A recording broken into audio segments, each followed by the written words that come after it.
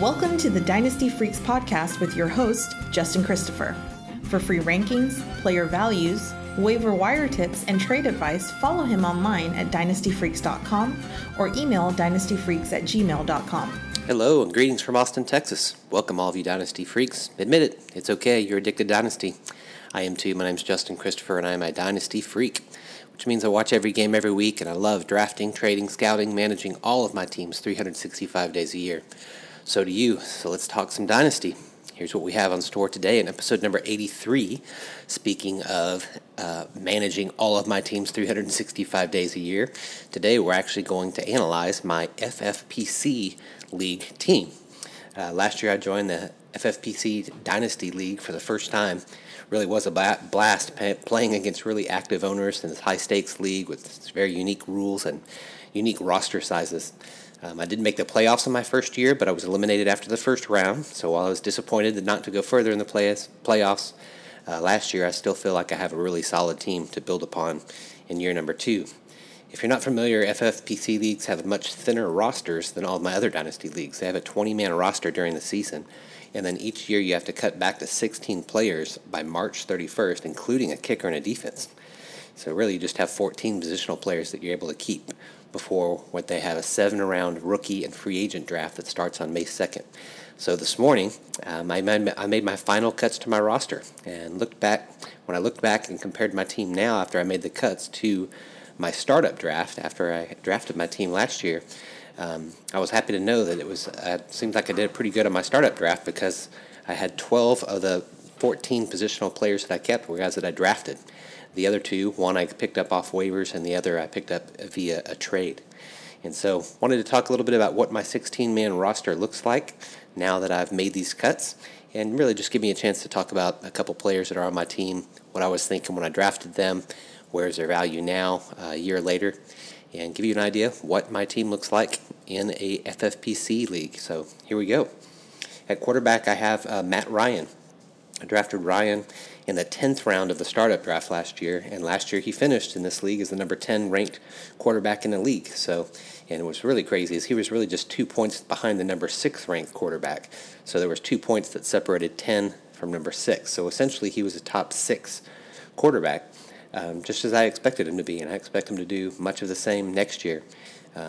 He's the number 7th ranked quarterback in my Dynasty rankings already, so I'm pleased to have him, especially since you'll see later that I also have Julio Jones. I'm higher on Matt Ryan than most. Super consistent, never gets hurt. Love having him as my quarterback in this team. I have a backup quarterback that I kept in my after I made cuts, and that's Tom Brady. I drafted Brady in the 15th round of my startup draft, so pretty late in the startup draft last year, and he actually ended the year as the 13th ranked quarterback. So when Brady did sign with Tampa Bay, I immediately put him on the trading block just to see if there was any interest. But the best pick that I was offered was a 6th-round rookie pick, and I just didn't think that was worth it at all. So like I said before, Matt Ryan never gets injured, so I considered dropping Brady and just head into the season with just one quarterback. But I chose to wait and see on Brady. I want to see what he can do with his much better weapons that he'll have there in Tampa Bay. He's a great backup quarterback for my team. And I like this part too, that if he comes out blazing next year, doing amazing things at 43 years old, I'd be glad to try to move him and trade him to a team that really needed him as a starting quarterback if I could pick up a younger quarterback to be on my Dynasty team for years to come. Moving to the running back position, I have Miles Sanders that I kept. Sanders was my second favorite rookie in last year's rookie draft. So if you've been following me, you've heard me talk about Sanders a lot heading into last year. And so I targeted him in the startup draft last year, where I actually traded up in the 5th round to get him. It took some time, of course, but I was proven right on Sanders. He finally, at the end of the year, did awesome. His strong play, in fact, at the end of the year is really what carried my team into the playoffs in this league. With Jordan Howard signing in Miami this offseason, Sanders will be, quote, the guy. He's going to be the guy from day one this next year. So even though he didn't come on strong until the end of last year, he finished as the number 16th ranked running back in this format. And so I fully expect him to be a top 10 running back in the year to come. So a very solid running back number 1. Next I have Mark Ingram. Ingram was a surprise of my team last year. I drafted him in the 5th round last year, 2 picks actually before trading up to draft Sanders. And he actually finished as the 10th ranked running back last year.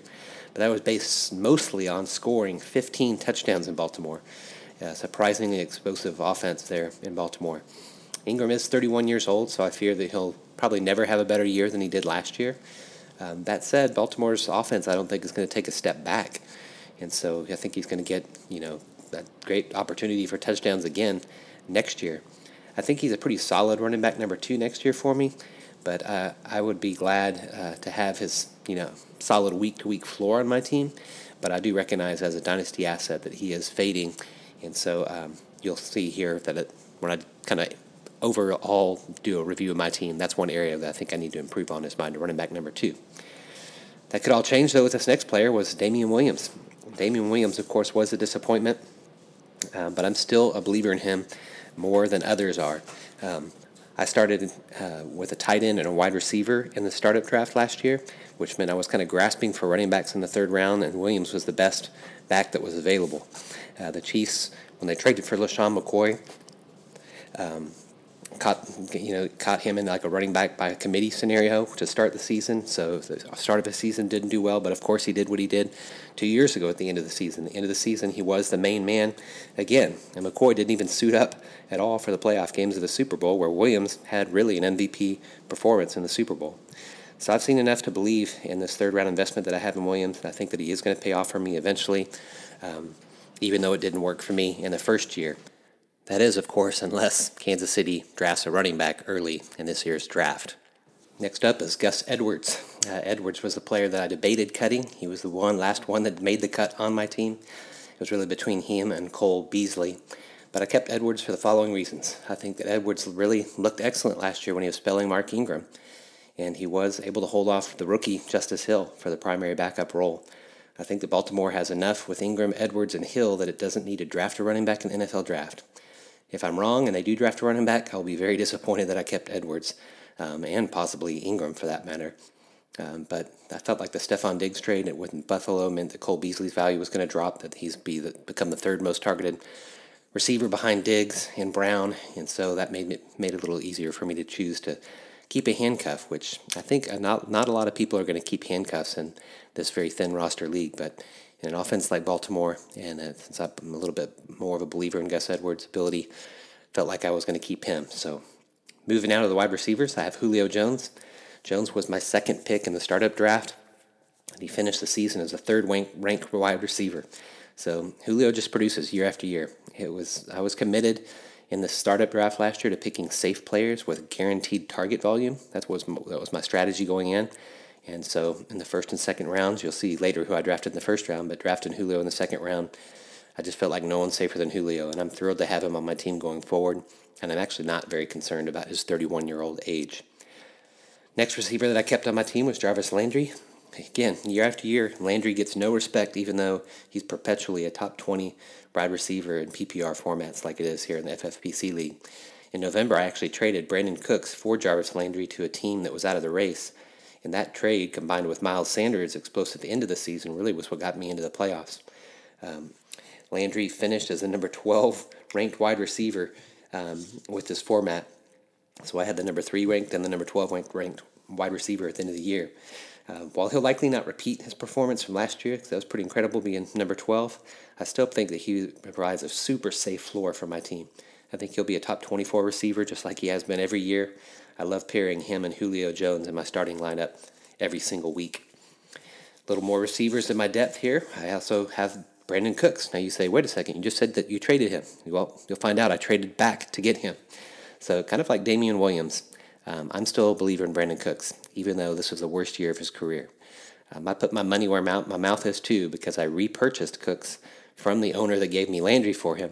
I gave up a 2021 second-round pick to get Cooks back on my team. I think if the rumors are correct that the Rams are looking to trade Cooks, we've seen it happen to him twice already, and he's made an immediate impact on the team that he's been traded for. So going from New Orleans to New England, going from New England to L.A., he's still just jumped right in and made an impact. So I'd actually kind of prefer that he get traded from the Rams, particularly if they have soured on him and stopped believing in him. But no matter where he plays, if he can keep from those concussions, which I know is probably why some people don't believe in him, but I still do, I think that he'll make the team that he plays with better, and he can make my dynasty team better next year too, with a bounce back. Next receiver, I have Robbie Anderson that I kept on my team. I drafted Anderson in the 7th round of my startup draft last year, and while he did not live up to that last year, I am hopeful that his value will improve after landing with his old college coach, Matt Rule, and the very innovative NCAA championship-winning offensive coordinator, Joe Brady. I put Anderson on the trading block after Carolina picked him up in free agency just to see if any owner in the league liked his landing spot more than I did, but I didn't receive any offers. I don't feel like I have to start Anderson right away on this team, so I can wait and see how his former college coach plans to use him. But I do say that Rule made him the 25th highest paid receiver in the league. So knowing that he paid him that much, I think that he's got plans to use him. I'm eager to see, kind of like the Tom Brady experiment, I'm eager to see the Joe Brady experiment, offensive coordinator there in Carolina, and see what he brings from his LSU days back to a pro team and see what this means for Robbie Anderson. Finally, at receiver, I have Jamison Crowder. Crowder was in and out of my starting lineup last year, and I suspect he'll do some of the same this year. He's a great bye-week fill-in player, or kind of the last guy added into the lineup on a week-to-week basis. He finished as the number 26th ranked wide receiver last year in this format, which is not bad since I drafted him in the 16th round of the startup draft last year. I really like that value. Crowder could become the number 1 targeted wide receiver next year, of course, because Robbie Anderson, who we just talked about, is gone. Plus, Sam Darnold will start the year and won't start the year unable to play like he did last year with mono. So I'm glad that Crowder is a really solid floor player for me headed into next year. Now we get to the strength of my team and my tight ends. FFPC leagues are tight end premium, and so I was happy that I drafted Travis Kelce. He fell to me in the 1st round at pick 110.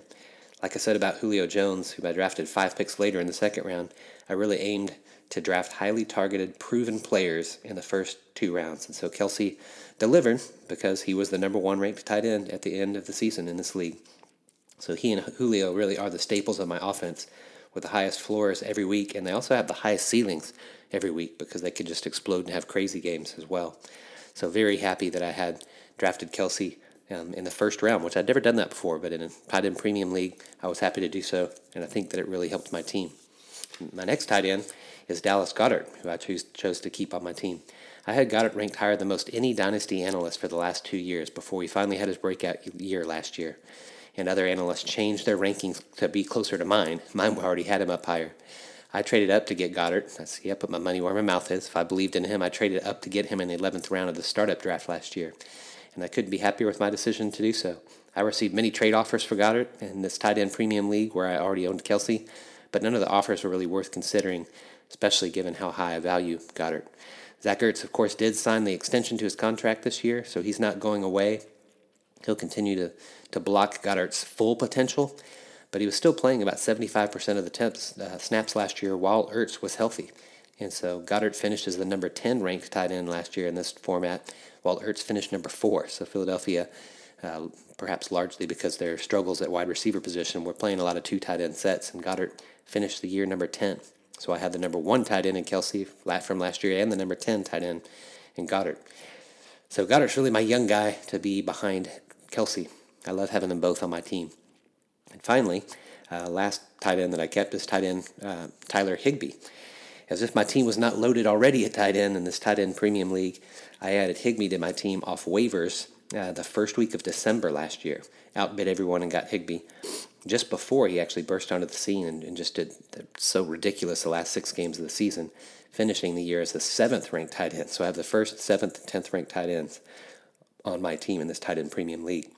I spent the offseason actually trying to trade Higbee, though, for more of a middle tier, safer running back or a 2nd round pick, but I couldn't get a deal done. And so I decided to keep him in this league where you could actually start 3 tight ends. So Higbee has moved up in my overall dynasty rankings to my number 12 ranked tight end.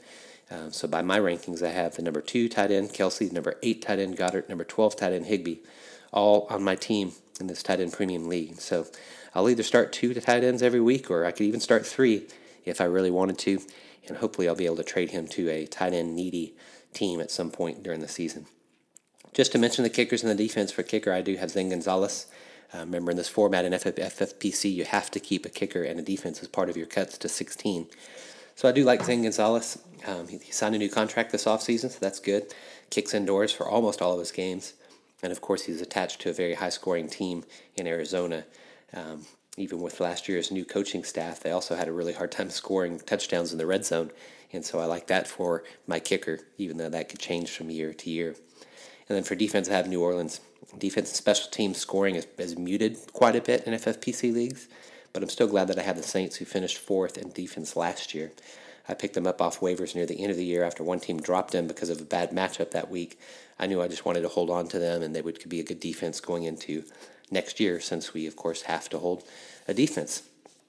So let me mention real quickly the players that I cut, just so you can see the decisions I was trying to make, and then give you kind of an overall analysis of my team. The players that I cut, first of all, I traded James White. I didn't want to keep White because I feel like Tom Brady was really who made White great, and I didn't think he could repeat his stellar PPR numbers without Brady in this coming year. And so I found a buyer and traded him for the 3.2 draft pick in this year's draft. So traded away, got an extra third-round draft pick because I was going to cut White anyway. So at least I got some value given that I was going to cut him. Then I had Jamal Williams. I tried to sell him to the Aaron Jones owner for a 6th or 7th round pick just to get something, back for him. But he really wasn't interested, said he didn't want to have any handcuffs. And so I couldn't hold him as a handcuff on my team because I was already going to hold Gus Edwards. Other guy was Carlos Hyde that I cut. Hyde was a real pleasant surprise for me last year. I actually started him often. He had a really good season. I really believe in his talent more than most analysts do. But I just didn't know. This is what's kind of a little frustrating, that they have this cut date by March 31st, because there's players like Carlos Hyde that haven't signed with a team yet. And so I was holding on as long as I could, hoping that he might sign with a team that might make me curious enough to keep him instead of Gus Edwards. But the NFL free agency market wasn't high on him because he hasn't signed with a team, so I decided to let him go. And then I already mentioned Cole Beasley was the other guy that I cut. I considered keeping him, but again, I already told you I felt like he's going to become the 3rd targeted receiver there in Buffalo after the Stephon Diggs signing, and of course John Brown's good year. So those were the guys that I cut, what I was thinking in regard to them. Let me just say overall that I'm really thrilled with my team overall. After looking at all the other rosters, I really consider myself to be among the top 4 teams in this league headed into season 2. Of course, we got our draft coming up and things could change, but given the players that I'm keeping right now, I feel I have a really solid team. For speaking to each position, quarterbacks, again, I feel like I'm solid with my quarterbacks with Matt Ryan and Brady. And if Brady could do something great to start the season, perhaps I could acquire a younger quarterback and trade him to another team. I'd be glad to do so. From the running back standpoint, I love Sanders as my RB1. But if Kansas City and Baltimore did not draft running backs, I really like the rest of my backfield with Damian Williams and then both Ingram and his handcuff and Edwards. But if either of those teams do draft a running back early, then I could be in trouble at my running back 2 position. Wide receivers, I'm really delighted to start Jones and Landry every single week, and I'm very comfortable with the safety of Crowder. And if either of my speedsters, Brandon Cooks and Robbie Anderson, live up to their potential, my team will be really strong at the wide receiver front. But I need one of those two to come back to form or do what they've done in the past, Robbie Anderson and Cooks, at least one of them. And then tight ends, of course, this is the strength of my team. In this format, I could start 2 or 3 tight ends if I'm willing to do so. I hope that I could sell one of them for a running back that would provide a little bit more safety for me and security, or maybe even a first-round draft pick in 2021 if it comes to that. So we'll see if my strength at tight end can actually give me some way to prosper later. Well, that's it for this week. Hope that just kind of looking inside my team has been helpful. At least give me a chance to talk about players that you likely have on your team. Think about players overall. I love the format of the FFPC. Very thankful for them. It's been really fun. I'm actually considering jumping in and starting another FFPC team after the NFL draft just because I like it so much. So that's a wrap this week, my freaky friends. Thanks so much for listening, and make it a two-way conversation anytime by contacting me at dynastyfreaks@gmail.com. That's dynastyfreaks with 2 E's at gmail.com. I'm much better on email than I am on Twitter, so that's the best way to get me. I'd be honored if you'd take time to rate and review the podcast at Apple Podcasts. That would mean a lot to me. Thanks for listening. I appreciate your support, and I do want to become your most trusted independent voice in the Dynasty landscape. Until next time, you know what to do. Go out there and get freaky. Thanks for listening to the Dynasty Freaks podcast with your host, Justin Christopher. We welcome your thoughts and advice. Let us know what you'd like to hear on the podcast or see on the website to help you dominate your league. Justin prides himself in responding to every email, so hit him up anytime at dynastyfreaks@gmail.com and follow him on Twitter at LonghornJustin.